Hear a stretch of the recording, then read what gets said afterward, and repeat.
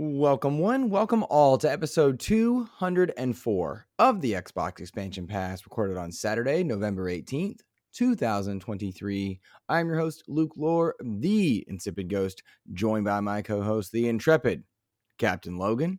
And in this episode, we discuss the continued deliberations around the Game Awards and controversy that comes with it.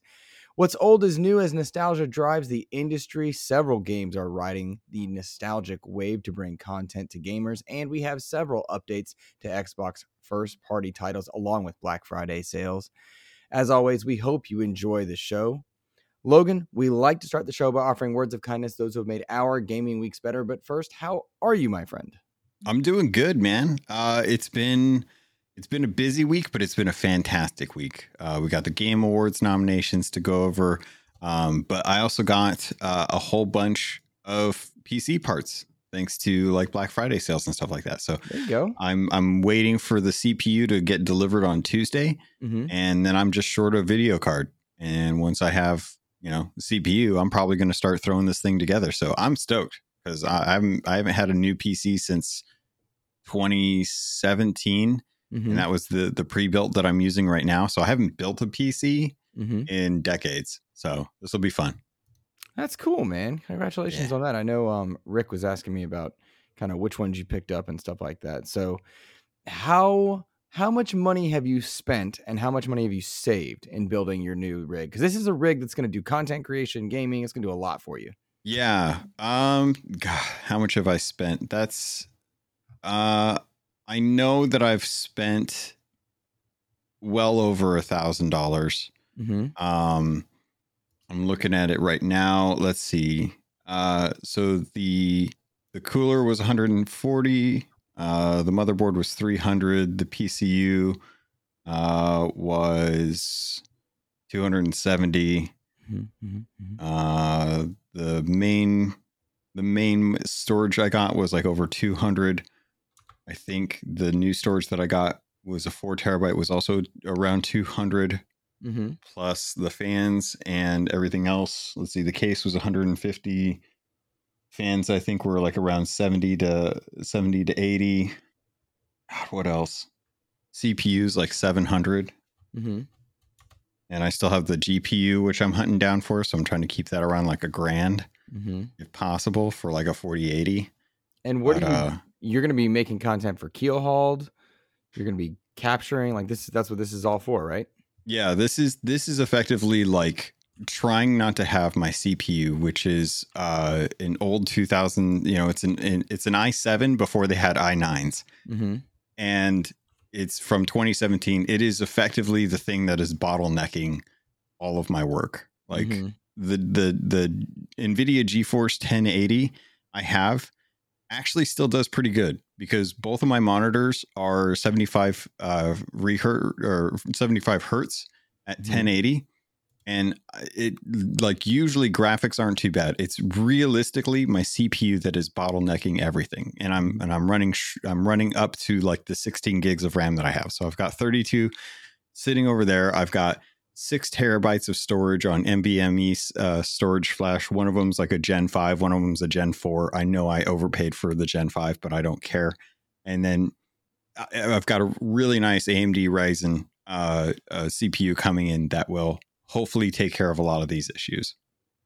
I know some of those words, and I'm pretty proud of myself. Like I'm glad. I'm glad for you because I know it's a lot to go over. And it's funny because the people that know what I'm talking about are going to be like, well, yeah, but I need more details like that. Like saying you have a Ryzen 7 like or a Ryzen 9, like that's not going to tell me enough. Like, they want to know more about the Ryzen 9 stuff. I believe you. I totally believe you. Like I know when people ask me questions about stuff like that, I'm like, oh yeah, I mean, like it's got buttons and like I turn it on and like it lights up and that's dope.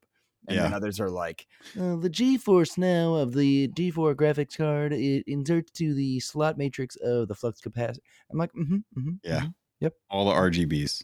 I got RGBs for days. There you go. Very cool, dude. Well, That's all I'm people care excited about. for you. I'm genuinely excited for you because having been the recipient of Ainsley Bowden's kindness way earlier this year and getting my computer and seeing what a difference it does to just the stress level of creating content. Yeah. I'm excited for you because I was getting bottlenecked on my little laptop, render times and edit, and I was learning it all on the fly. It's not fair to say self-taught, but it is fair to say like I was learning on the fly and not understanding stuff because it's not my realm. So it was a frustration. So I'm really glad you're getting what you need for sure. It has unsuccessfully I should rephrase. It has stopped me from successfully bullying you into buying a game I want you to play. And that was very frustrating because I was trying to peer pressure you into it. And I want you to know, Logan, I was trying to get him to buy Call of Duty, everybody, because he wouldn't buy Call of Duty on Xbox. He did end up getting it on PlayStation, of all things. But the funny part was we had a big plan, Logan. As soon as you bought and downloaded Modern Warfare 3 to play with us, we were going to be like, let's jump into Fortnite. We were so ready. We had a plan ready to go. And then, oh my gosh. That's so funny. Yeah, but we had all like private chat. We're like, all right, if you can get him to do it, he's gonna be like, all right, let's go. We're gonna be like, well, we're on Fortnite, or Halo's got Halo 3 update. We're gonna do something like that. Oh my gosh. I can't believe you guys have a private chat outside of our private chat. We don't have one standard like that, but it was like when you no, it wasn't a private chat. It was you jumped off. You remember you got off last night to go get him? Yeah. That was what we were gonna do. We're like, all right, when he gets some tikka masala. It was good. I don't know what that means. What's tikka masala? Oh my gosh. I found out about that. It's Indian cuisine. It's the most like safe Indian cuisine you could get. Because I would die if it's not spicy at all. It's actually really, really, really, really mellow, but it's really tasty too. That's cool. Nice, man. So, nice. Yeah. I made some of that and then I came back on and Joseph hooked me up and I got to play. Everyone left but I still got to play. We had been on for 2.5 hours. That's nothing. 2.5 hours. That's nothing. 2.5 hours. Listen to that. That's the person hosting this show. 2.5 hours of Call of Duty is too much.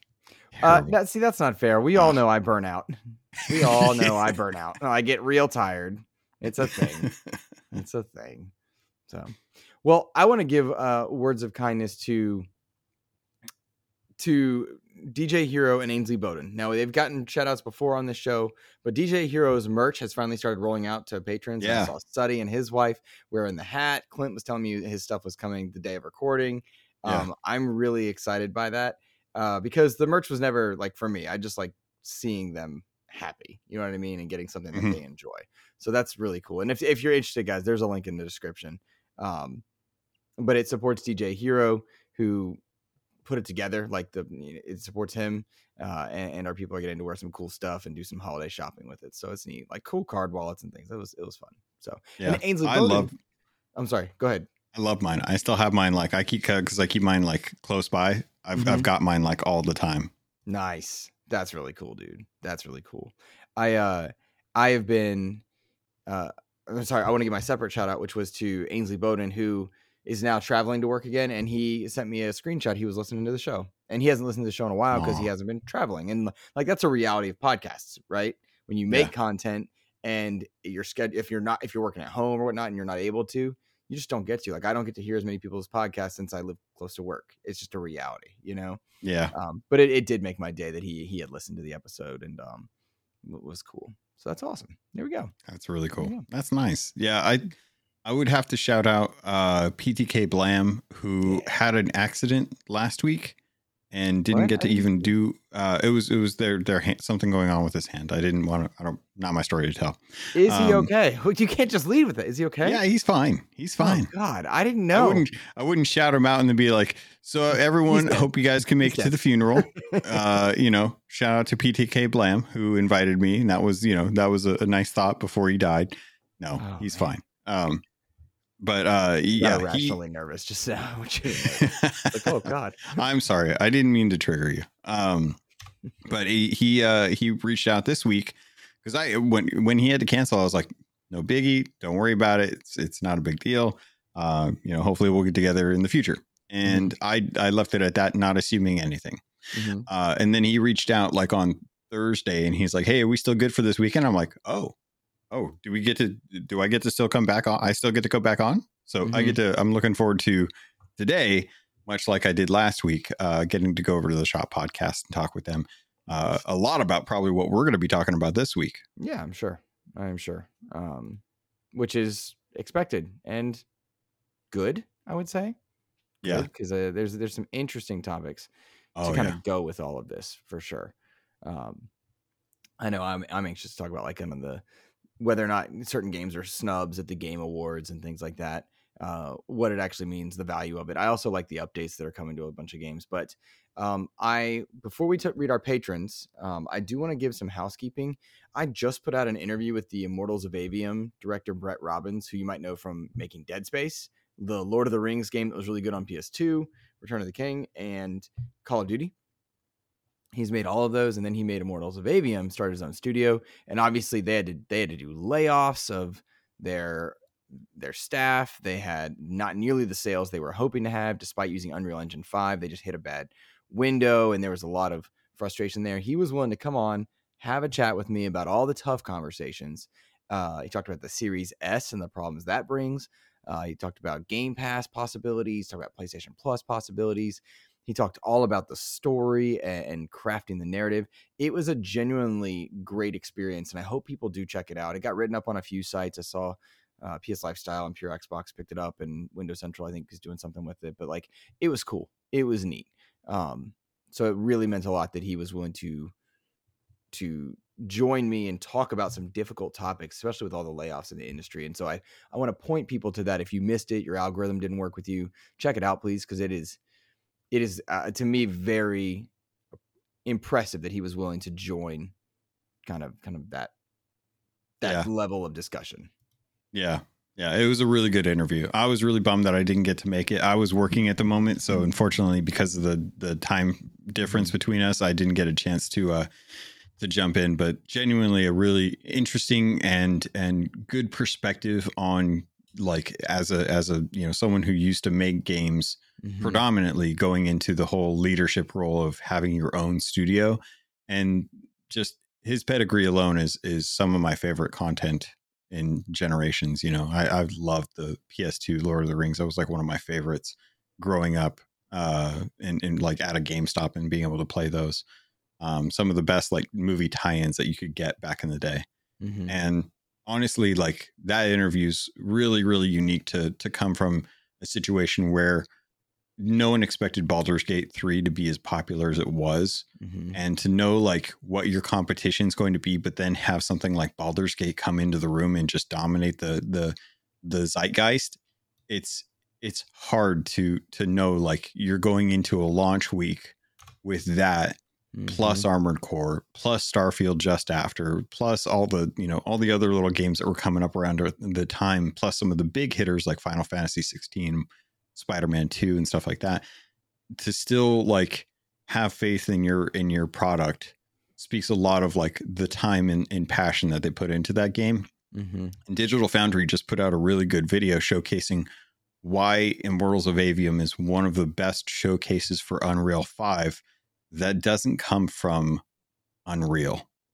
And that speaks a lot to what people are able to do with this engine right now, and gives me a lot of hope for companies like the Coalition, who are currently dabbling in it for the next Gears project. They are equating this to a relaunch of that game. Yeah. I'm really curious to see if it picks up, because it's half off everywhere, except Steam at the moment, but that's just because the sale's starting a little bit later. Steam has sales going on all the time, so I wouldn't be surprised if you didn't get it right now, then you could probably get it later too. Yeah, definitely. And in short, like, the game, you and I championed that game, but I think we're one of a very few group of people that played it. You know what I mean? Like, it was rated pretty darn well by quite a few places. And so I'm hopeful it gets kind of that second look that I think it deserves. We're not doing Game Award list per se, but I think we're going to definitely do some sort of call out to games that people have missed or people that, lists that people should put their eye on. And Immortals of Aveum is genuinely a great experience for gamers. And so I hope they are able to check it out. Yeah. For sure. I still think we should do like a game of the year for the sevens. Yeah. Some sort of like hidden gems or in case you missed it awards or something like that. I would love that. Yeah, I fully agree. Because it's deserving of that. I think a lot of games get overlooked, and in this year, how could they not? Right? Yeah, how could they not? Especially this year. Big time. Well, I think it's important that we read our patron shoutouts because they make this show happen. They keep the lights on, the content coming. They help us do things like purchase computers, games for coverage. They help us do Zencaster and any other number of things that just come with running a podcast, and we are appreciative of them. I'm going to tackle this one this week, good sir. All right. We would like to give a shout out to our tier 2 and 3 patrons: Nicholas Johnson, Ellery Woods Parker III, Nicholas Downey, Rob Frawley II, Tao Zochi, Xbox Skittle, Steel Rain, Matto 1606, Randall Thor 19, Silkenet, Rick Gaffney, Hafrican aka Charles Jones, Game Positive, Jam Pack Sam, Matt Valdez, Neo Prime 33, Rick Davis, Red Beast, Xbox Mike 29, the Lord Sir Master James Suddy, Brendan Myers, aka the Winter Gamer, Sony's VP of Marketing Kevin Butler, Clint Coombs, DJ Hero, and Dano12. Thank you guys for supporting us over at patreon.com/Xbox Expansion Pass. We appreciate you. And I'm looking forward to our next community episode at the end of the month. We put out our community episode for last month. That's now available for everybody over on YouTube. And Butch joined us. Rick Davis joined us. And Clint Coombs joined us. Man, I'm slurring my words here. They joined us for a great community episode. That was an absolute blast. The Battlefield debates are going to be ongoing for sure. Oh yeah. Until it dies, and then they'll have to come over to Call of Duty. They'll have to. Yeah, I'll shut it down. Clint's already with us, by the way. I know. It's the funny thing. Yep. Well, Logan, I think the biggest topic will be Game of the Year conversations, but I want to put that on hold and do some of the smaller stories first. Mainly because I think a lot of people are seeing some of these Game of the Year conversations, and I'd like to just kind of chat about some of the cooler stuff that has happened in the Xbox community this past week. Starting with Redfall. Redfall got its third update this week alongside a pretty heavily discounted Black Friday sale. This is Game Update 3. And it was, I think, Game Update 2 that did some massive changes to the game and really cleaned up the UI for a lot, and not the UI, I'm sorry, the frame rate and the AI. Thank you. The AI and just a lot of really good stuff happening in Update 2. And this is more kind of quality of life stuff that's happening with Update 3. Brought some new weapons in, cleaned up a lot of the experiences. And I was very impressed, Logan, with Update 2 and how playable it made the game on console for even naysayers, right? Well, we got the 60 frames. That's what we wanted. Mm-hmm. And it came, and it's beautiful. Yeah. Very smooth, very fun. Worth going back to for those that had an enjoyment of it. Game Update 3 brings a lot of just kind of clean quality of life stuff. And because it's heavily discounted, because we're in Game Pass on the other side of a big release window, if you've kind of played the stuff that you had planned to play, I will still say there's something to this game and there's something here for it. And by no means is it perfect, but I think it's now worth your time to dive in if you were frustrated by the frame rate or AI experience. It just wasn't right for you, or you were just curious. Now's a good time to do it. If you're Game Pass, do Game Pass. If it's very cheap on the Black Friday sale, 75% off. I would say give it a go at this point. I'm glad they're still updating it and working on it. I was worried. Well, we still got 2 characters, man. There's still two Bite Back Edition characters that were due. So I don't anticipate they're going to stop this. I actually think that in the year's anniversary, we'll get the final drop for the 2 new characters and potentially an update like with a new zone and a new boss. I think we're going to get DLC for this because it feels like the team that are working on this are still very passionate to be working on it 6 months after launch. And to see, it on a steep discount right now, I think it's like 75% off, which I think is, where did I write it down? It is $20 if you just want to buy it. And that's like, I mean, at $20, that's a great deal for a game that's got, what started out as like a Cyberpunk 2077 kind of conversation around like the playability of it and like the AI and stuff like that, and the frame rate issues that they had. The updates that they've put to this have really kind of solidified this as a good to great game. Like they've done a really good job of bringing up what the issues were. I think there's still some issues that are in there, like being able to, I would still love to be able to play offline if possible. And I would still love to have the drop in, drop out of multiplayer, having people like want to jump in and having to go back out to the main menu and start up the game off of someone else's save or my save is kind of a bummer. But outside of that, I think that I'm looking forward to the new update because they just added a new sniper rifle that the first bullet in the magazine is a UV bullet that can petrify zombie or vampires, which is kind of cool. It doesn't work if like you've just recently petrified them, so like keep that in mind. But I'm interested because I do love sniping from in this game. I think that the sniper feels really, really good in this. So I'm curious to check out the Basilisk when I get a chance to jump in. But outside of that, a lot of the AI has still been tweaked. They've improved a lot of the combat. They've tried to make it feel like, like it's more natural. So like humans were never able to like crawl up onto things. Now they can actually like kind of pursue you and climb up onto things. So no more like hanging out on high rooftops and just sniping a bunch of the cultists. They've also improved a lot of the kind of pathing that happens because there was some weird funky pathing. And they've just gone and done a bunch of refinements, not only to like the actual gameplay of it, but also to like the UI. So like the map, there's a lot more kind of development around making sure like you can see your character, you can search stuff a little bit easier. Things are a little more contrasted so that it's like it's not just kind of the same tone across the entire map. So you're not quite sure like what's what. They've just done a really nice job kind of going in.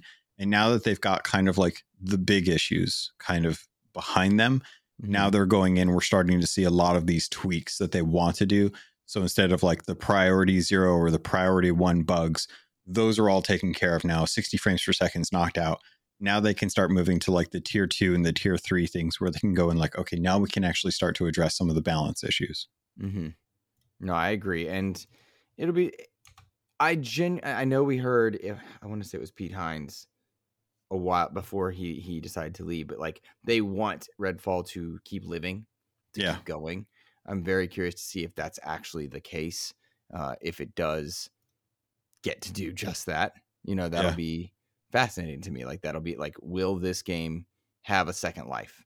And I'm curious. I don't know. Microsoft has done this before. We've seen it with State of Decay 2. We've seen this with Sea of Thieves. Sea of Thieves had 2 years of leash before they finally got like microtransactions to be able to like justify putting more money into the game. And a lot of content came during those first 2 years. We got all of the first year content, which was amazing. They built that all up. And then we got the anniversary edition, which brought in all Tall Tales in the arena and stuff like that. That's when I jumped in, actually. Yeah. So, I mean, like, Redfall has an opportunity to have 2 years worth of leash to really kind of like build out all that stuff. And if they have, new stories where they find like nests of people in different areas or new bosses that have come as a result of the killing, the vacuum that was created by us killing all the other vampire gods. Totally feasible in this world. And I think that the world is beautiful enough that I wouldn't mind going to revisit it with new characters once like all the story and stuff like that has been worked out. Yep. No, I'm inclined to agree. And I've got my eye on it. Let's just put it that way. Like a simple, like, hope it gets there. I know I enjoy it. I get that I'm in the minority there and I respect that. but I think there's something to this game that people will latch on to eventually. So we'll see, but glad it's happening. Let's see, another small story. I thought with all of the Call of Duty hoopla in the past 2 weeks or so since its early release, where you could just play the campaign of Modern Warfare 3. It got a 4 from IGN that brought a lot of attention. I was in dispute with that. I remain in dispute with just that aspect of it, whether or not the game's valuable or whatnot. It brought a lot of questions that preluded the Xbox tax debates about the Game Awards. But, is Modern Warfare 3 good or bad, that kind of thing? A week after Modern Warfare 3's launch, Modern Warfare 3 players across all modes are playing more hours in-game. Like the average users per hour is up over Modern Warfare 2 from last year. Modern Warfare 3 players are averaging more time playing the campaign compared to the campaign of last year. Also interesting. And I think that's likely curiosity, if I had to guess. Yeah. So, if anything, Rust is the number one map map played right now, and that's that legendary 1v1 me bro map from the old Modern Warfare days. Terminal is the number one map played by hours, which is another classic Modern Warfare map. And in short, Activision's basically reporting that the game's doing quite well. And who would doubt that? I don't know. But for any discussions about critical scores or whatnot, players seem to be enjoying quite a bit of it. I'm anxious for you to get a good experience in Zombies because it's really fun. Yeah. But it is, I guess I'm glad to see this because, we jumped in, we got into it at the right time. We have season 1 of Modern Warfare 3 coming up in a few weeks. Zombies is getting a new, kind of some new tweaks as we head towards season 1. There's a new Warzone map coming in. Call of Duty offers a lot of game, no matter who whatever version you have. You've got a lot of game at your fingertips, and it's updating pretty quickly. Yeah. I think the discussion here is always about like what people feel is deserved for this franchise. Like, and unfortunately, Call of Duty has been very successful with the Modern Warfare reboots. Like 1 and 2 are really good games. Mm-hmm. Modern Warfare 3, understandably, had a shorter turnaround time. Mm-hmm. And a lot of people are talking about like how, the content is recycled. This is just them kind of using like Warzone to kind of do their campaign. Like I've seen the arguments for why this is not that great of a game, and I don't disagree from their perspective. But additionally, I'm also factoring in like how much time did they have to turn around? Like the Pokemon games are in a bad place right now. Yeah. But that doesn't mean that there still aren't millions of people buying and enjoying these games, mm-hmm. even though they are buggy, ugly messes. Mm-hmm. Like the Pokemon company is continuing. So until people start voting with their wallets, they will continue to do stuff like this if they're pushed to do it. Mm-hmm. Because this is very much a case of like, we need to get one more title out before the Activision Blizzard deal goes through so that we can pull in some money. Mm-hmm. This is like Kodak's like last thing, in my opinion. I have no basis for that. That's just my opinion. But to see them say like there's still a lot of people playing this game, mm-hmm. it just goes to show like price isn't everything. That yes, this is $70. You are getting old maps. Mm-hmm. You are getting a campaign that's built off of the backbone of 2 and Warzone. Mm-hmm. You're getting a new zombies mode, which is effectively DMZ with no PvP and just all zombies mm-hmm. built around it, which is not too unlike what they had. But if you've been playing Modern Warfare 2, you've been getting a lot of content for free. And mm-hmm. I suspect that the same thing will happen with Modern Warfare 3 as well, too. So I agree. I think it's tough to be, because like some folks are looking at this and being like, oh, well, Halo's bringing back all their Halo 3 maps and they're just putting in Halo Infinite for free. And they just released a brand new battle pass that's also for free. Yeah. But Halo Infinite also had one of the roughest launches for continued game as a service content mm-hmm. pass that they've seen. So there's a little mea culpa here that I think that folks need to keep in mind when it comes to this. And if Modern Warfare has to go through that, Modern Warfare, they'll go through it. It's fine. sincerely agree.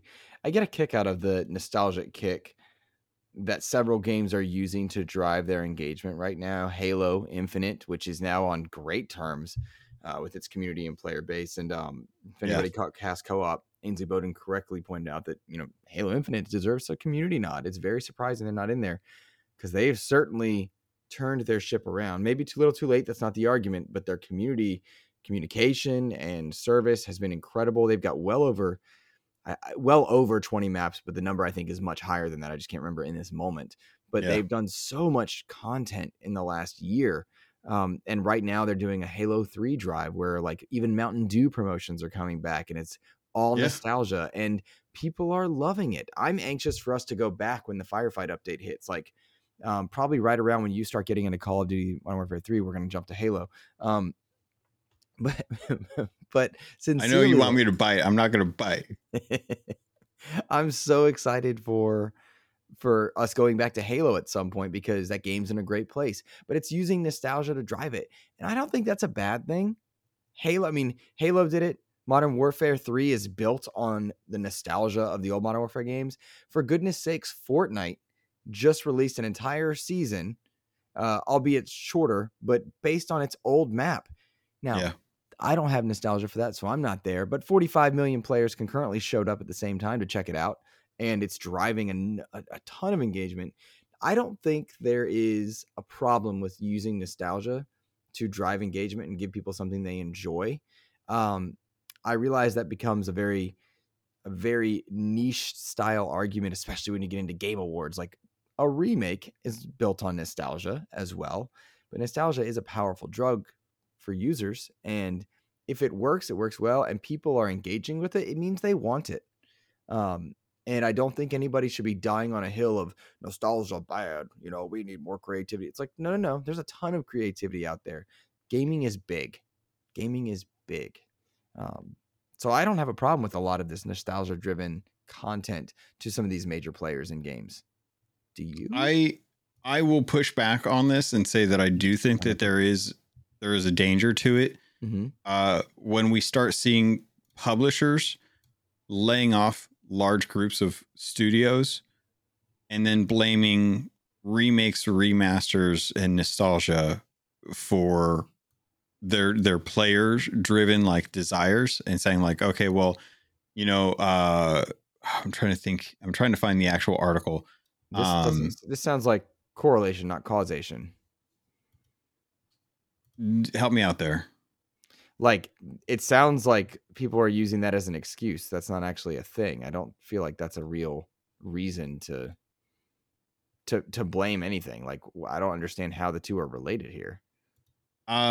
Because no one's buying into new IP, so there's less incentive to push on that. And so like, okay, for example, Amazon Games lays off 180 workers, stating that people only really want the free games that they deliver.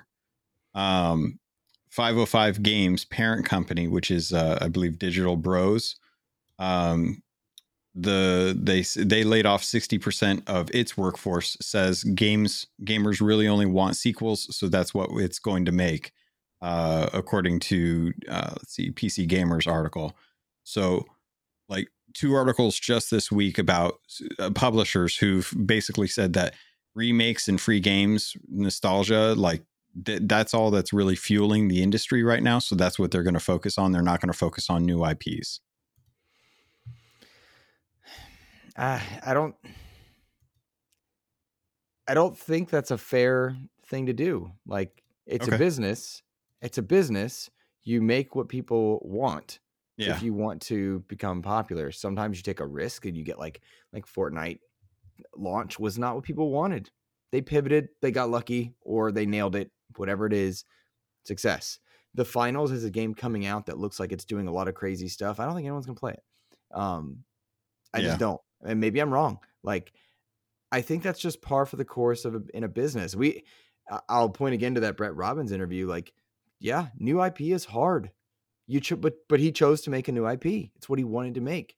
He made something pretty darn cool, I think. But yeah, new IP is hard, but that is part of it. And blaming the gamers or consumers while you lay people off, not okay, especially not from a place like Amazon or Epic, or how many of the like Embracer is laying off so many people. Like, you don't get to blame gamers for that. You can blame your business practices, your budgeting, how many of these execs are taking cuts, but I don't think you get to blame IP or nostalgic IP or anything like that.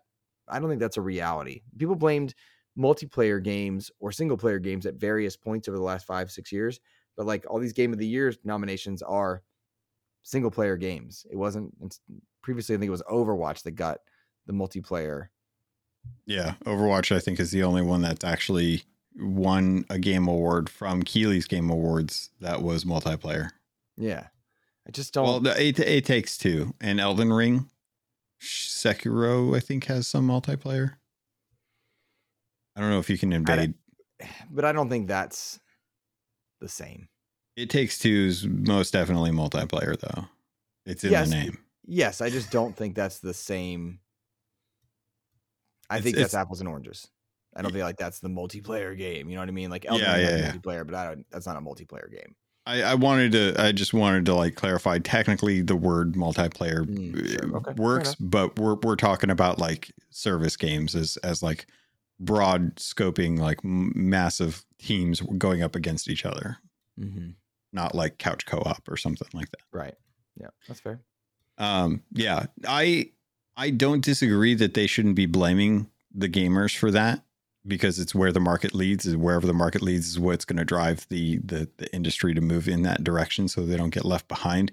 It just sucks to see like the things that are getting praise are things that we already have, just looking better in some cases. In other cases, they're getting completely remade. And I understand like that takes a lot of work and effort and should have some, especially if they change it from the original, definitely, a remake or a reimagining of a game that has come out takes a lot of effort and thought that goes into that. Whereas a remaster is just kind of a scaling up process and a compatibility process. So there's I can't think of, I think Private Division's one of the big ones. They do a lot of the ports and stuff for like Switch titles.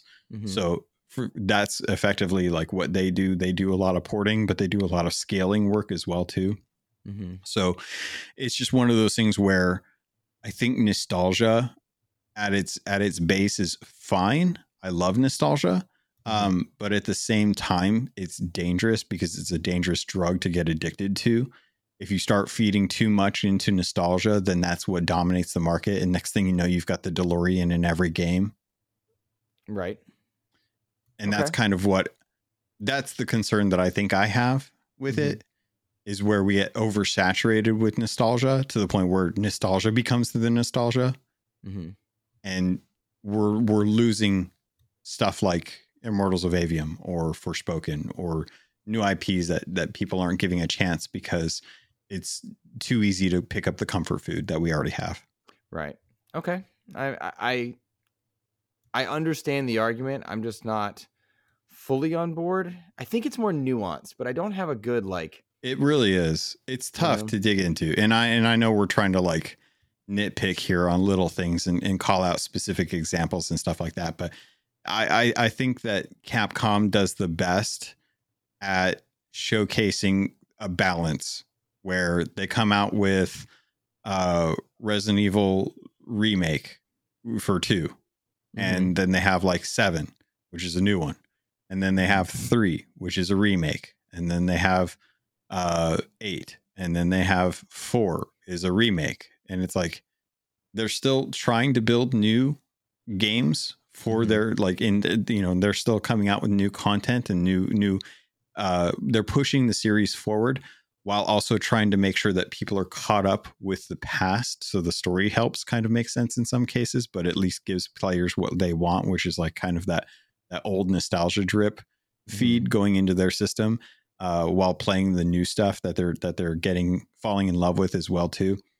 And that's the delicate balance that I think a lot of these companies should probably pay attention to when it comes to bringing back old IPs. I think that's fair. I'm on board with that one. Any other comments on kind of Modern Warfare or nostalgia or any of the kind of smaller stories that we've mentioned? No, I think I think I kind of got what I wanted to say, especially with some of those games. It's kind of a bummer that Modern Warfare 3 isn't the celebrated thing that I think we were hoping it would be when leading up to it, because of us jumping into 2 as like for the Halloween update. But I think it always goes back to find the fun and being able to, even if people are reviewing stuff poorly, like I think Modern Warfare 3 averages out to like a 5 for IGN. We are still having a lot of fun with it, and the numbers still show that other people are having a lot of fun with it. Like lobbies are still full. Like you're still jumping into games pretty darn quickly, regardless of mode.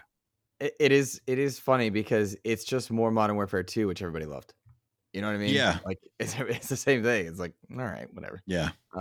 So it goes. So I think the next logical topic here has to be the Game Awards. We got the nominees announced. There is a substantial, or let me rephrase that. There is a noticeable lack of Xbox IP in the majority of categories. And I think a lot of people are reacting to that in such a way that perhaps lacks a bit of nuance.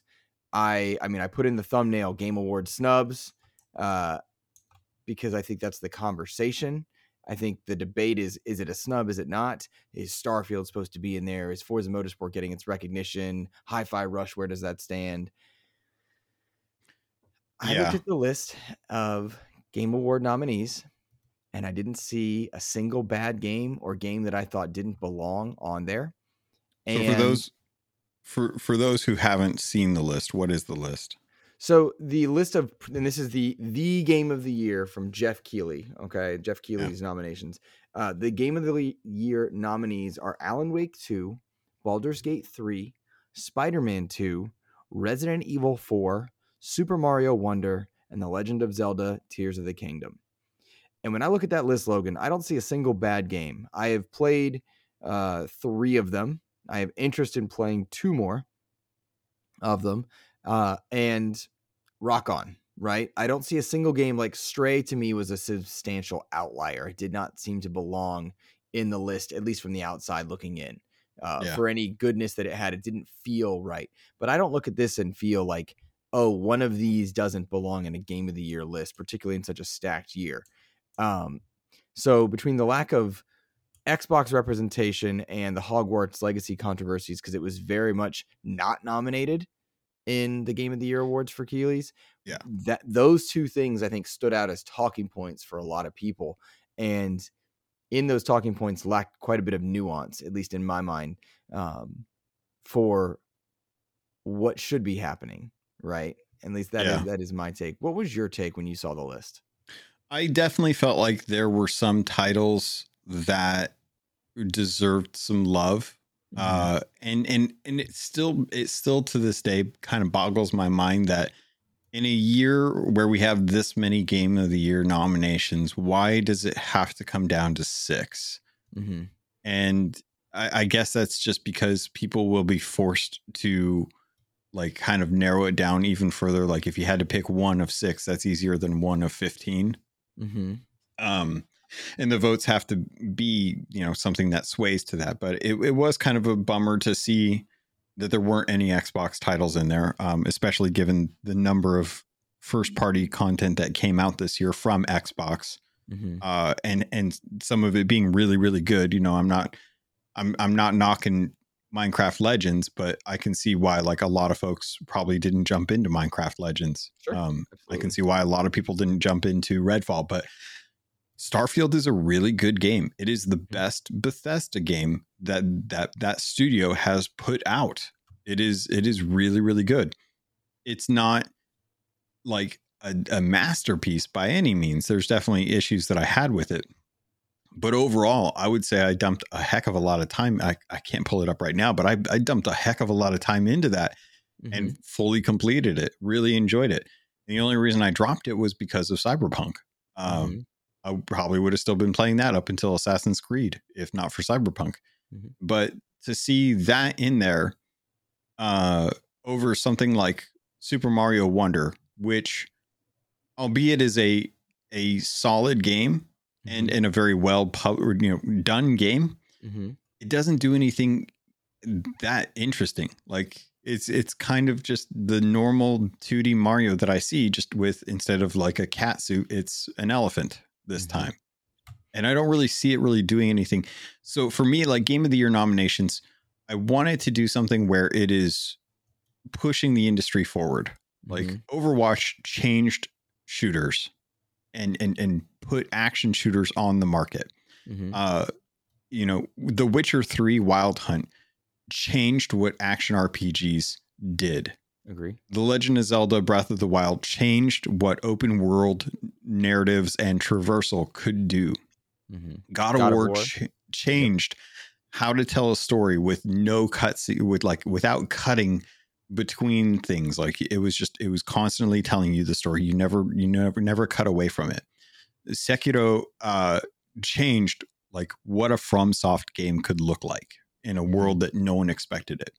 The Last of Us Part 2 was an amazing piece of narrative that I still haven't played. It Takes Two changed what I think couch co-op could mean and really introduced some design elements that you don't typically get to see with the caliber that was brought to it. Elden Ring took what Sekiro and Breath of the Wild did and expanded upon that and opened it up to a world of gamers who would never have touched a FromSoft game because of those RPG elements.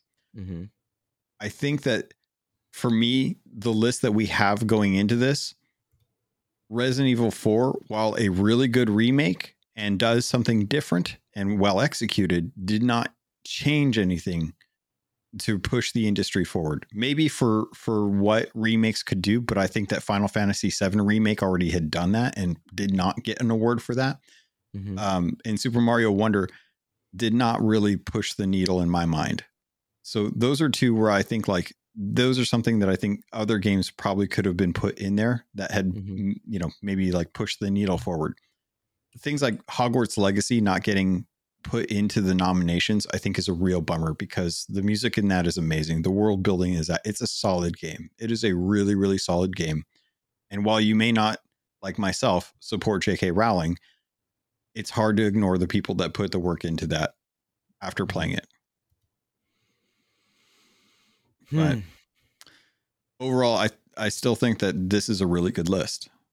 But I've only played one of the games. So there are a couple pinpoints as you were talking about. Like, I don't feel like any game in here. Let me rephrase that. I think only 2 games in here do something on the level of God of War or The Witcher, right? That really change something. I only think 2 of those games do it. And those are Alan Wake 2 and Baldur's Gate 3. Spider-Man 2 is the realization of the vision they had with the first Spider-Man that was refined and improved upon with Miles Morales. And I feel like Spider-Man 2 is just the pinnacle of superhero games right now and is fantastic. Super Mario Wonder looks like more Mario, which is not a bad thing, right? Like we just talked about nostalgia. Cool. Like I'm in favor of that. I support that. My wife loves Mario Wonder. Legend of Zelda looks to me like more Legend of Zelda, Breath of the Wild, with an added element of buildcraft. And cool. I don't think that's a bad thing either. But only Alan Wake 2 and Baldur's Gate 3 changed the game, as it were, in a way that, say, Breath of the Wild did at its time, God of the War did at its time, The Witcher did at its time. Overwatch did it at its time. So I think that's kind of the difference. I don't think anything other than Alan Wake or Baldur's Gate could get the nod this year for that particular thing. I do want to comment on Hogwarts real quick. Whether it's game of the year or action game or adventure game, whatnot, I do think that Hogwarts is deserving of more looks, and it felt like they were avoiding the J.K. Rowling controversy as a reason to not put it in there, because the game is beautiful. The game plays exceptionally well. If you are a Harry Potter fan, you get to live in that world in an almost identical way to how Jedi Survivor lets you live in the world of Star Wars in the best way. Jedi Fallen Order lets you play in that Star Wars universe in a way that you never had before. So it felt like they were just avoiding a problem. And I think that's really silly and embarrassing. And if you are dying on a hill that Hogwarts Legacy shouldn't be included because J.K. Rowling's bad, then you lack nuance and vision towards the greater issues. If you're saying that on a device that's been crafted by a major corporation, from your iPhone, from your Samsung, from anything else, then you're just choosing what to be outraged about. But you're okay with child labor crafting your Gorilla Glass or your electronics or your whatever. Like, it's a strange argument to say. And the amount of people that crafted Hogwarts Legacy, that put effort and time into this, that took a world that was created by somebody who has now revealed themselves to be not admirable, they took that world and made it their own. And the wizarding world does not belong to J.K. Rowling. It belongs to everyone who has lived in that world for fun and enjoyment and passion. And so I think you're really doing yourself a disservice if you're avoiding that game in order to be outraged. If you're avoiding the game on principle, rock on, do you. But if you're choosing to be outraged because you want to be outraged, then you need to get a life and you're a jerk. Simple as that. That's what I think. Especially given that this is like, it sold 12 million copies in the first 2 weeks. Mm-hmm. That's like God of War level. That's like Spider-Man 2 level of like sales. Like, that is a PS exclusive first party AAA over the shoulder action adventure game level of quality that is getting ignored at this point. And it kills me because I mean, I love the Hogwarts world, so I'm biased in this, and it sucks because the creator has shown them their true colors, but history is built off the backs of people who have abused other people and denied other people rights. So, you know, all you can do is really like look forward and champion the people that are in, you know, who are being oppressed in situations like this. And it sucks. And the best way to do that is, you know, support where you can and make choices where you can. And it's a real bummer, but I think if this was one of those, like, we want to remain politically safe, and because of that, we're not going to put Hogwarts Legacy in the narrative for nominations because we don't want to draw attention to it. That sucks, because it does suck. The people that labored over that deserve the accolades for the quality of game that we got, that no one except for a small portion of people saw that and thought, oh, that's going to be a great game. It's kind of like how we feel about Avatar right now. Like, I think a lot of us in our community think Avatar is going to be great. I don't think a lot of people are really looking to Avatar as going to be a great game, but I think a lot of people are going to be surprised by how good that game is going to be. Yep. And I'll eat crow on that one. I don't think you need to. I'm interested in Avatar for the same reasons, and a lot of people in our community are as well. And that speaks to another aspect. I think we wax poetic about our community pretty much week in and week out, but finding people that enjoy games for the sake of enjoying games and are not angry for the sake of being angry is really important to your mental health and to your enjoyment of video games in general, particularly given the direction that our social platforms have gone. I find a lot of joy in using Threads. I don't get a lot of engagement, whatnot, but I find a lot of joy in Threads because it's not nearly as toxic or vitriolic, and it doesn't reward controversy, whereas YouTube and Twitter, X, do reward controversy. And it's definitely changed the engagement of this show, but I'm much happier not being angry about everything. I can't be. I don't have it in me to be angry about everything. Hogwarts is a great game. It's not the game that I wanted because I'm not a Harry Potter fan, but in just 5 to 10 hours of that game, this game was a love letter to Harry Potter fans. And there were several moments where they spotlighted equality, creativity, and multiple communities that had been condemned by Rowling. And I thought that was beautiful. And I hope that people do go play Hogwarts Legacy, just as I hope, in a very different way, they go play a lot of these games that might have been overlooked for their release dates or for timing or whatnot. It's important to support creators that not creators like content creators, but like people that create games and execute visions. It's rewarding. I think. And Game Awards, I think, missed the mark here. I think it's fair to say that we tend to champion a lot of the underdogs here, and I think rightly so, because there's enough content creation being done about the big triumphs of the year, and so often so much falls through the cracks. Like, nobody's talking about Armored Core. That was a solid game, It's a shame that game is not getting any kind of conversation right now. Sea of Stars, same thing. Amazing game. They A got lot of people nominations really in love it. little categories, but no one is talking about them. You're right. Yeah, no one's talking about it because the big thing is to talk about like what the Game of the Year's things are. So apologies to any of the things that you personally, listener, are in love with. If we don't talk about those, it's not because we don't want to. It's because there's only so much amount of time that we really want to put into a show for this kind of stuff, which kind of makes me want to push into the Suicide Squad conversation if we have time. Yeah, we do. I want to make one final point for Game Awards, if you don't mind, and that is that several Xbox games are in the running. Hi-Fi Rush is in there for a couple different categories. Forza Motorsport is in for a couple categories, particularly being accessibility, which was really cool. I know that we are going to talk about our favorite games of the year later on this year, like what we think the game of the year was later on. I need more time to play in more stuff, and I'm happy to change my mind as we go on, right? But I was glad to see that accessibility was something Xbox was well represented in. And I will say on Game of the Year in Starfield very quickly, that is probably my game of the year at the moment, and I am totally okay with it not being in this list. The game has a lot of flaws. That I think that Spider-Man 2 is a more refined experience. Even Mario Wonder and Resident Evil are more refined experiences. And I think there's time on a different day, whether or not remakes and remasters belong in these type of discussions. But for now, Logan, it's not like Resident Evil 4 is a bad game, right? Like that's I get the discussion point. And I think there is a level of remake ability that you have to be considered. But like Resident Evil 4 is not bad at all. It's pretty darn great. I loved that game, and I encourage everybody to go play it. But if your game wasn't nominated, take the time to go thank those devs. Go talk to them. I was in a unique position where I got to tell Brett Robbins that I really appreciated his work. I get to do that a lot with interviews. But reach out to them. It means a lot. Here's a little inside baseball. When I DM Harvey Smith, who makes Redfall, I'm just thanking him for making a game that I enjoy. That means a lot to developers. So do that. Do that if you want to champion a game. Just don't do it on a daily basis.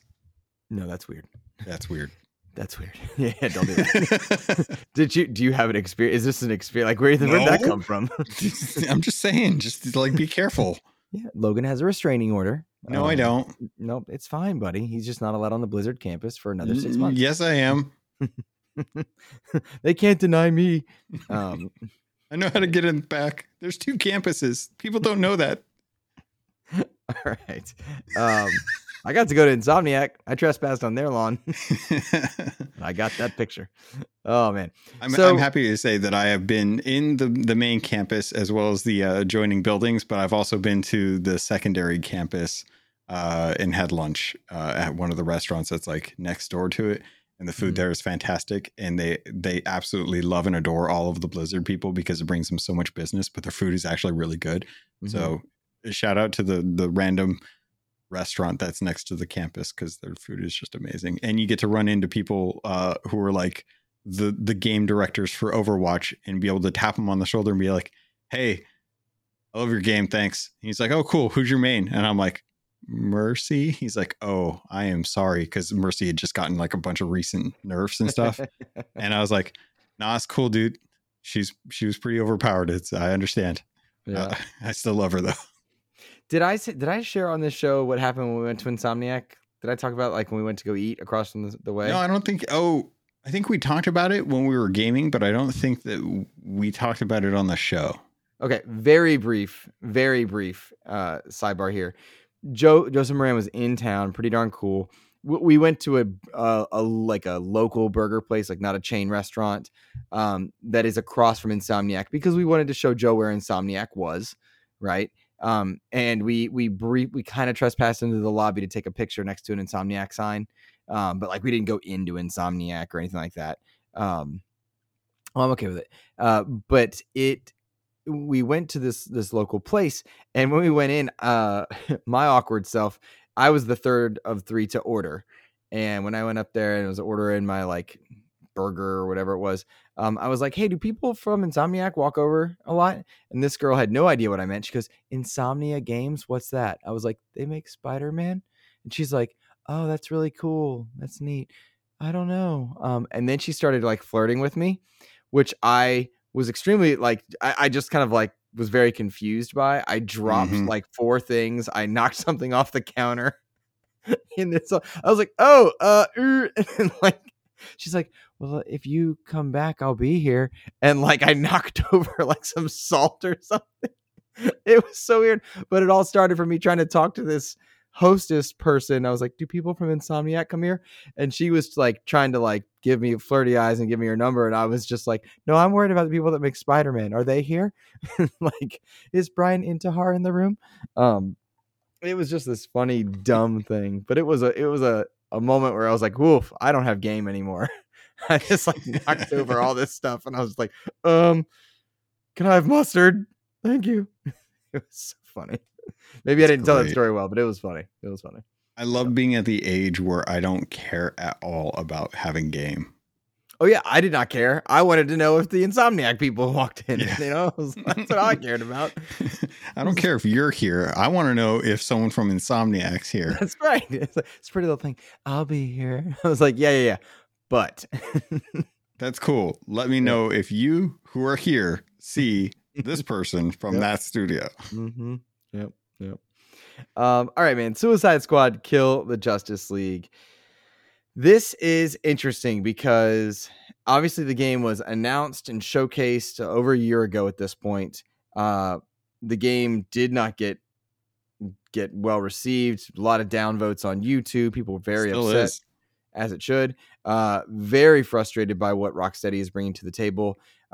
Context for any listener who happens to be new to the show or is unfamiliar, the Arkham series are my favorite quadrilogy of games. I love the Arkham universe. The 3 from Rocksteady are incredible. I also appreciate the one out of WB Montreal. I love Batman, and I was very disappointed to see that they were making a live service game based on the villains, and a lot of people did get really upset with it.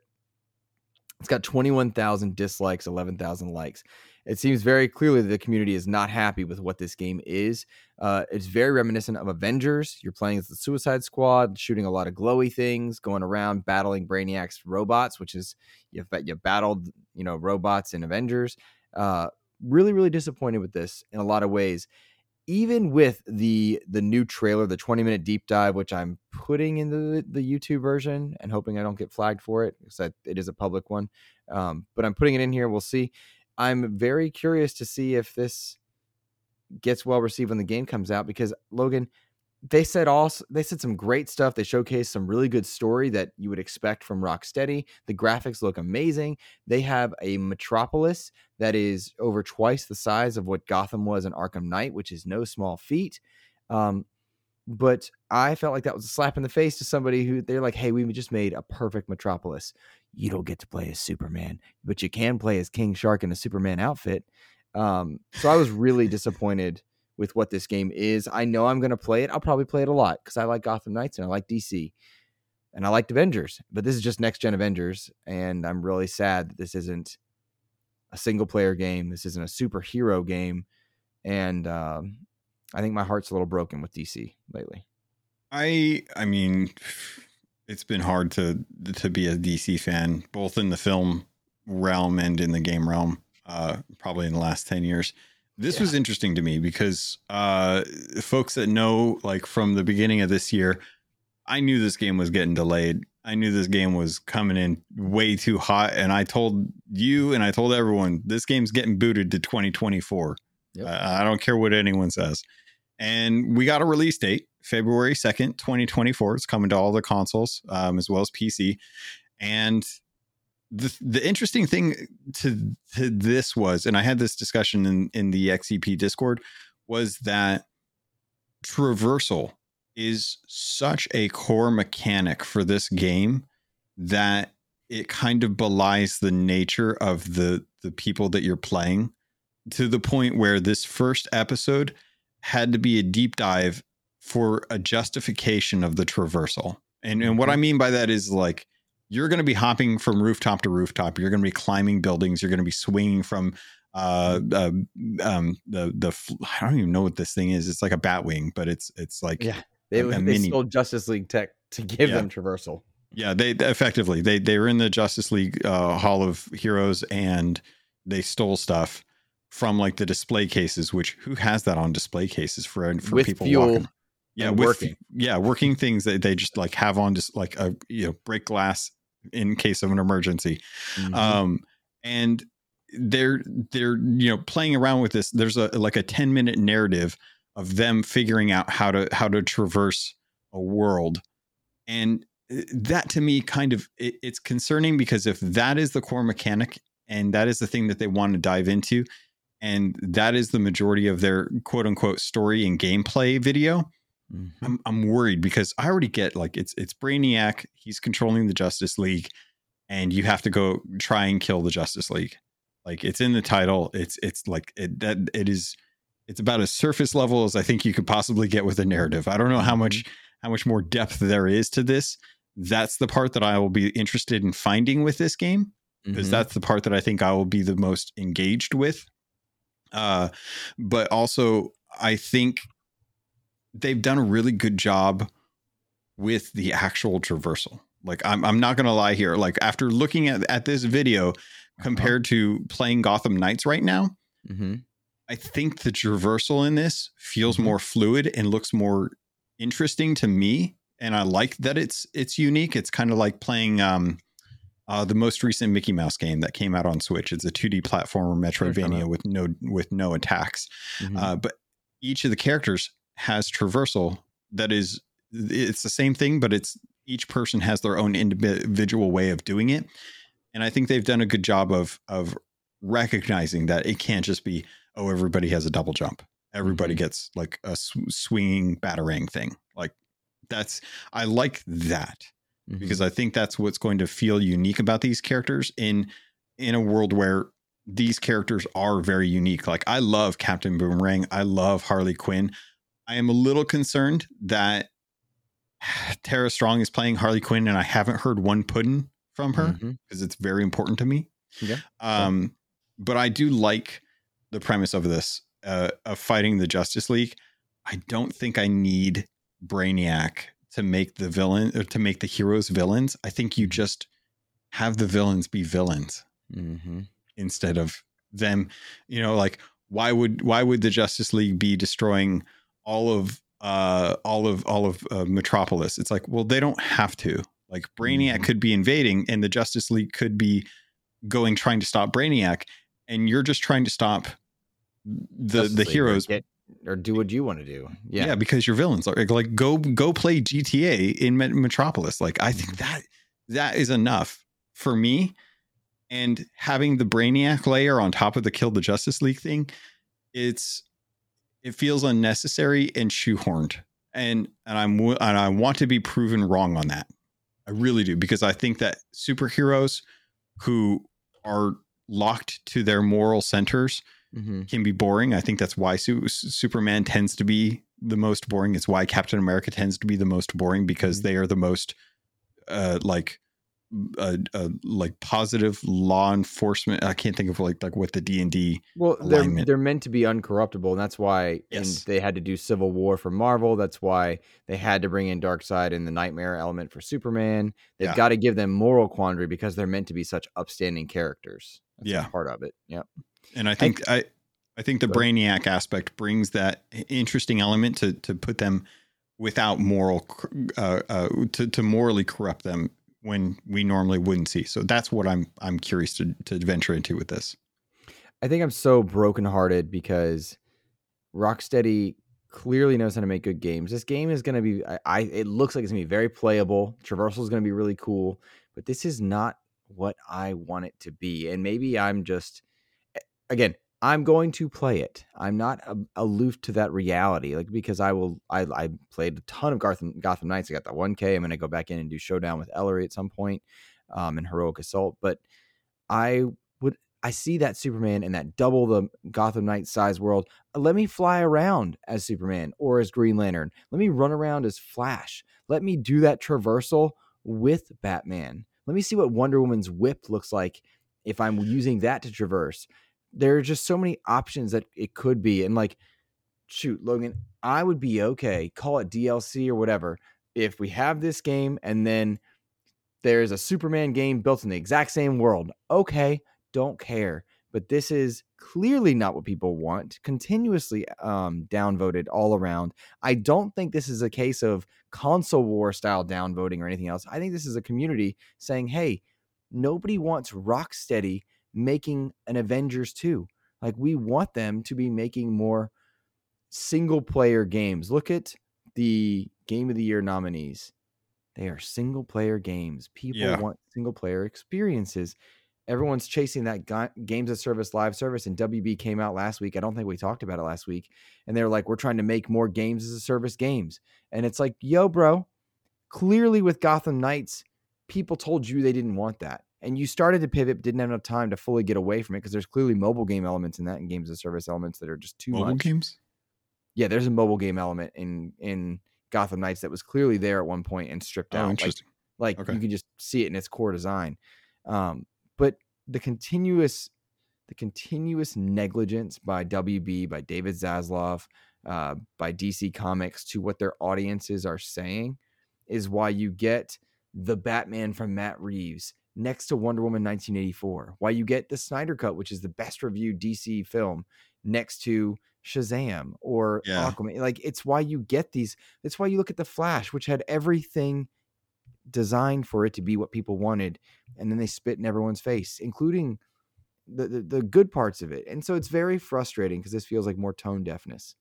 I agree, but I also disagree. Because you're ugly. Like, I know, stop making fun of me. Get bullied all the time.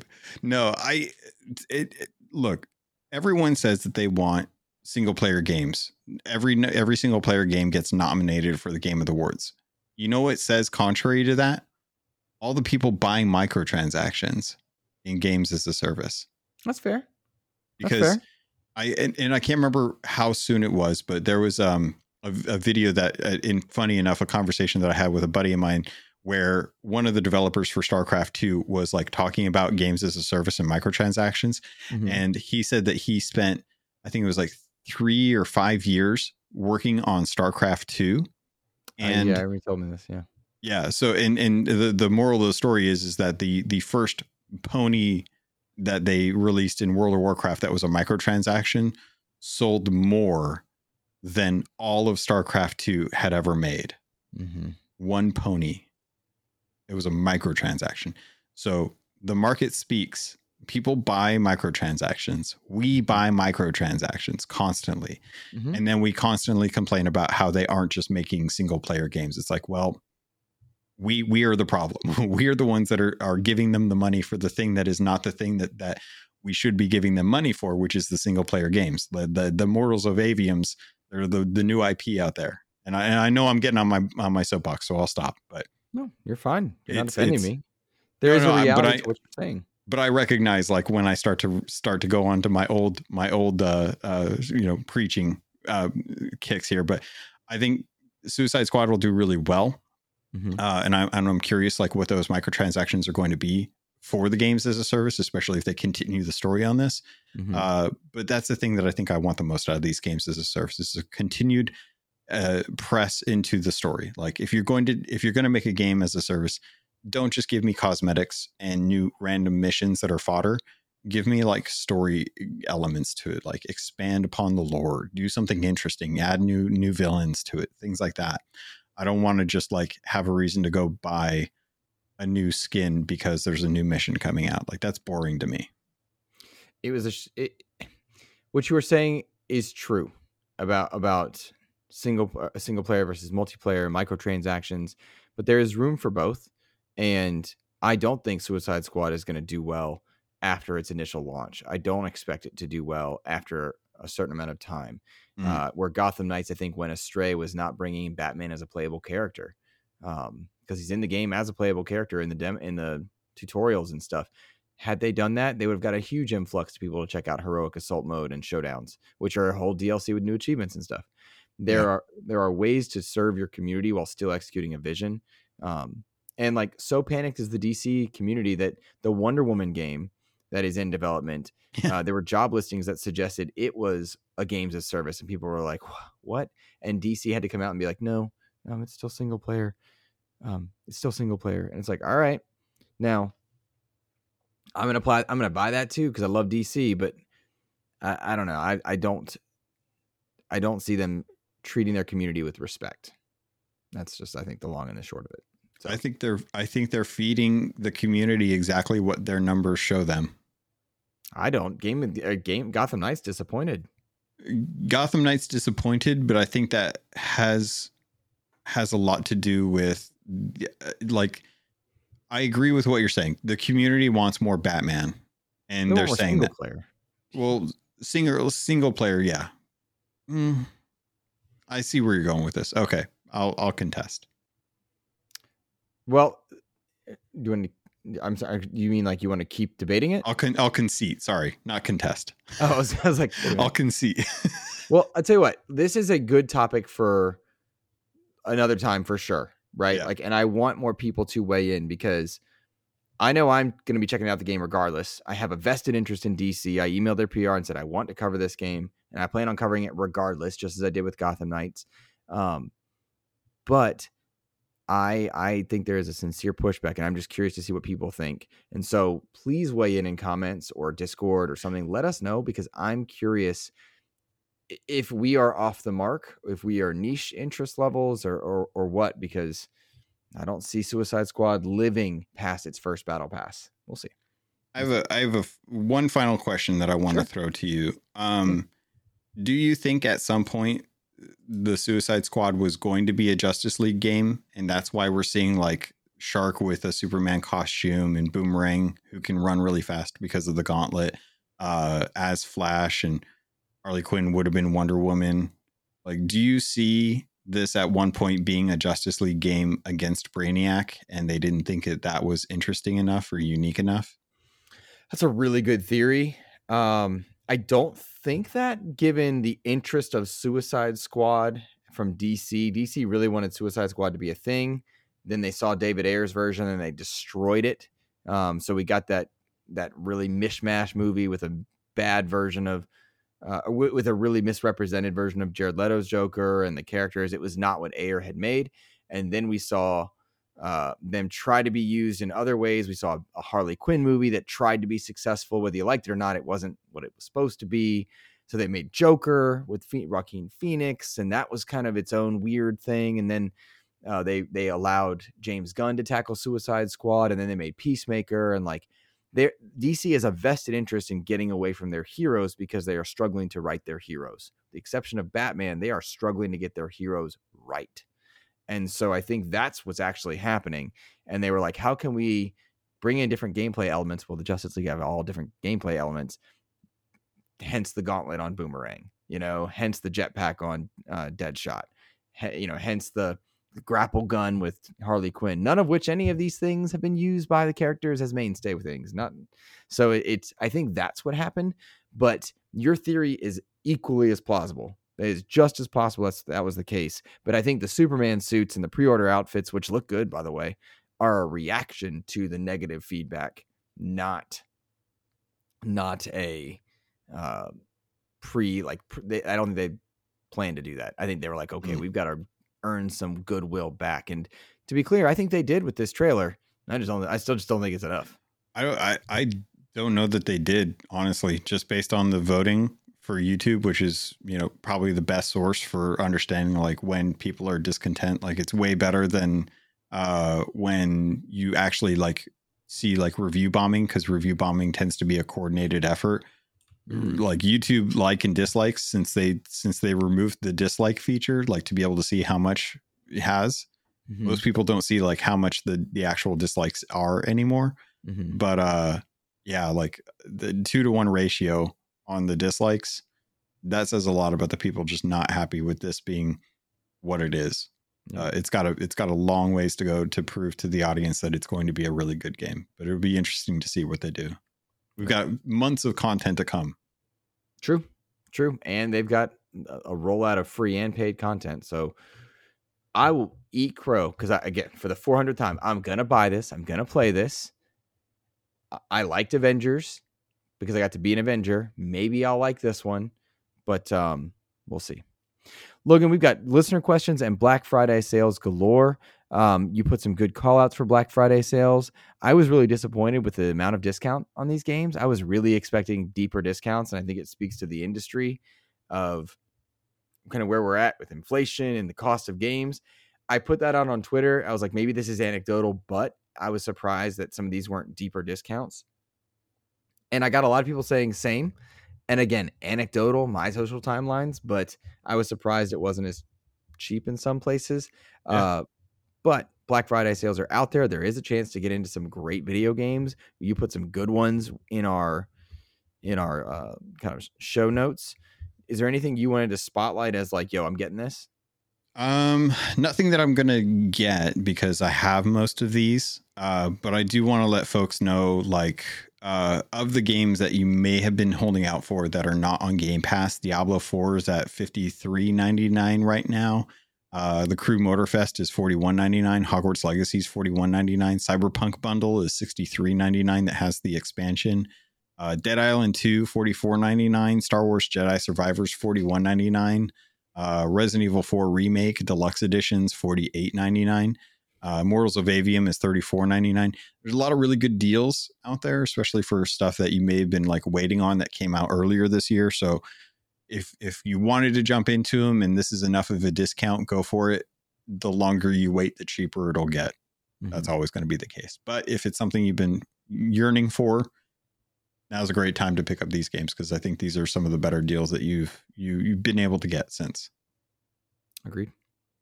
I'm looking at let's see. I'm looking at all of these, and I am surprised that like Immortals isn't under 30. Dead Island's not under 30. I will tell everybody, like, one of the games I want to go back to is Crew Motorfest. I really like that game. That don't sleep on that one. I'm surprised Diablo is not a deeper discount, given that it's got a season pass and such. But don't sleep on Diablo. They're doing a lot of great stuff with season 2, but really that core game is amazing. There's a lot of great video games here. The Diablo one, I do want to call out because I didn't put this in the notes. The $53.99, that is 40% off of the $90 version. Gotcha. So that is one where it's like, and the deluxe edition, as far as I know, comes with one of the season pass redeems for the accelerated. So that's like 20 levels plus the premium. And Season of the Blood's actually a really good one to jump into with the quality of life changes that they brought in. Seasons are just going to get better. You don't have to redeem it right away. I saved mine for the second season instead of the first season. So you get a lot of content for the $90 version though. Good. I like the Black Friday sales. I plan on at some point, maybe not Black Friday because it's just kind of as I wanted to be. I wanted to get Atlas Fallen and Sonic Superstars. Sonic Superstars is down to 50 for the deluxe version. And it's like, yo, come on, man. 35% off versus like 50. Like that's what I was hoping for. But yeah, but there's a lot of great games still on sale. So I'm curious where we are. I will say there are already announced and showcased some incredible bundles for Xbox Series S and X. The X bundles are incredible. You can get a bundle for Series X less than the cost of a Series X with Diablo and Call of Duty, and I think one other at different outlets. You should shop around, but like the bundles for hardware are baller right now. Yeah, baller. So. Yeah, there's some really good deals on there. I know you can get Sonic Frontiers for $24 on good game Xbox. Trying to think if there's anything else. Yeah, a couple. Was it 2 years ago? You could get a Series S for $200. That was a killer deal. Like that was the time to buy a Series S. I really considered buying a Series S at that point because I was like, it's just so cheap. It's cheaper than a Switch. I'm using the mess out of my Series S, by the way, with that new chip, the expansion memory drive. Yeah, that was well worth my Black Friday. Yeah, I just float back up and down stairs and I just play the games. It's so much fun. That's another one that I think I would have liked to have seen this Black Friday is a better deal on the cards because I think a lot of people have the consoles. I think a lot of people want the cards. Yep. All right. Do you want to do some listener questions? Yeah. First question: Always. Why did Snoop Dogg quit smoking? Because it was for his health. Yeah, right. Why can't people just respect that? Because it was a mainstay, not my Snoop Dogg. Let's see. This one goes to Nick Johnson. He's a patron, a recent patron at that. And he wrote this in on Discord. He said, question for the show. If you could recommend a person any video game that you think everyone should play, no matter their game style, what's your go-to game? Super Mario Brothers 3. It's a pretty great game. Pretty easy. I mean, that is my all-time favorite game. Like, is it really? That's cool. Oh yeah, 100%, dude. I've Super Mario, like the Tanuki Mario was like one of the few tattoos that I have on my back. Like that is like, I will forever love Mario 3. I could sit down and play through Mario 3 any day for like 20 minutes and be completely satisfied. Like that'll change my mood like in a snap of the fingers. So yeah, that is 100% like a game that I think everyone should play. But I also recognize a lot of people not into those types of games anymore. So I'm trying to think of something that everyone, that if I could recommend any video game, Bejeweled. Everyone should. Bejeweled is one of my Bejeweled Blitz on mobile was one of my favorite games, man. And on Facebook, I used to play that daily. Oh, I loved those. I'm trying to think of a game that everyone should play, no matter their play style. What's your go-to game? My answer is Mario Brothers 3 because it appeals to every play style. Like you can play it sweaty, you can play it casual. You can traverse a map. You see some brilliant art. It's cool level design. There's secrets if you want it. Yeah. So that's my answer to that question. Yeah, that's my answer to that question. I'm trying to think if there's a game. Rare replay. Everything rare. Mario Kart 8. Oh, that's a good answer. That's a good Mario answer. Kart 8. It doesn't matter who you are, how old you are, what you like, what you don't like. Mario Kart 8's like, you need like 3 buttons for that.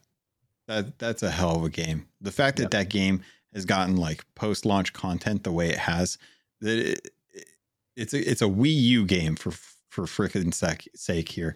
Sorry, I'll tell you, it's a Wii U game for sake. I mean, it's amazing that game has lived as long as it has, and they still haven't turned it into a live service game the way that everyone just kind of wants them to just make a Mario Kart game that's a live service game. True. But yeah, I would say Mario Kart 8. I think anyone and everyone should definitely jump into Mario Kart 8 if you had to pick one. The Lord Sir Master Handler Fixer James Suddy asks, do you have or know any holiday gaming tradition that folks do with their family, console, or otherwise? For several years, we've had a Rock Band tournament during Thanksgiving, and it was epic. I don't, because my family, none of them are gamers except for me, which is a big letdown for me. Yeah, same. I don't have any. I have traditions for films, like every holiday. Wife and I just caught my wife watching Santa Claus Without Me this morning. She was in the living room with all blanketed up and watching. She kicked on Santa Claus, and I was like, I have to go record a podcast now, or I can't sit down and watch this, but I really want to. So we usually do that. One of my best memories of all time, though, is my parents at Disney World with my brother and I. We played FIFA 98. Like, my parents don't game. My brother and I game sometimes, but like not really. I never talk about him. I love my brother so much. I feel like your brother is like that adjoined twin from that Arnold Schwarzenegger Mars movie, Total Recall, that you just don't talk about and we never see pictures of.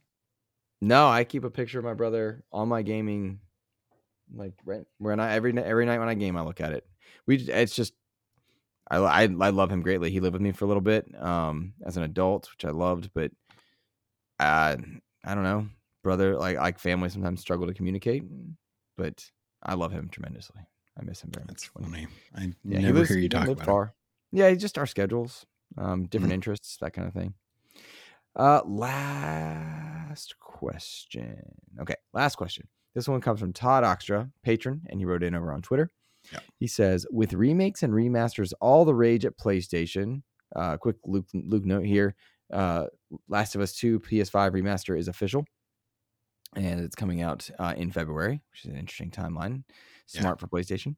And Nintendo as well. Do you think Xbox will look to any of their old catalog, Crimson Skies, Banjo, to get excitement for potentially new entries in those series? Todd, they darn well should. They darn well should. But I think the problem for them for so long was they lacked content that where they went from the Gears Ultimate Edition because it was quick, right? And then they did Master Chief Collection because it was necessary. Then they had to answer Xbox has no games narratives. And so that's where their focus has been. They fixed their hardware. They fixed their services. They have now fixed their first party catalog of content by either acquisition or development. And I think you're about to get into some serious goodness from Xbox. But I believe that you will start seeing those remasters, remakes start to happen from them. Probably, this is a guess, buddy, but like late 2024 and on, you'll start getting one here and there. But they had to answer the Xbox has no games narrative. And by acquisition and development, they've got it, man. They have got it. Like they are cranking on all cylinders now. You got quite a few first-party titles, multi-platform or otherwise, in 2023. A lot of live service stuff is doing very well. And now with the content they've got, we're getting a Killer Instinct showcase this week on the 22nd. That is going to showcase the 4K remaster of Killer Instinct and the potential. It has the potential to showcase the future of that franchise. And the future of that franchise could be Killer Instinct proper, or it could be a fighter made in that vein with all the Xbox characters. We don't know. And I'm not trying to like overhype what it could be, but to answer that specific aspect, Killer Instinct is getting that 4K current gen update. It's a 2013 game. It's crazy. Yeah. I'm kind of with you. I think the narrative that I've heard from like the leadership over at Xbox is that they're interested in letting teams do what they want to do and make projects that they're invested in. Mm-hmm. And I don't think that entails remakes or remasters. Xbox has smart delivery. A lot of the content that we have now from older generations has been upscaled. I think that team has done amazing work. I think that team could most definitely go back and continue that work. Mm-hmm. I don't know if the investment is there or if the desire is there, but the preservation aspect of it has been excellent. So for me, I don't think that they have to rely on the remakes and remasters just based on the content delivery system that they've got going right now with Game Pass and bringing new content to that, as mm-hmm. opposed to rehashing stuff that's already in that library. Mm-hmm. I do want some remasters and remakes, and I think that's a good topic for another show, but I do want that to be a thing, even with smart delivery, but I just don't think the focus should be there at the moment. So I don't know what I would want. Yeah. Another time. For sure. Well, next week we'll be able to talk about that Killer Instinct. We'll be able to talk about Thanksgiving and Black Friday and such. But I hope that everybody has a fantastic week. Logan, where can they find you on their socials?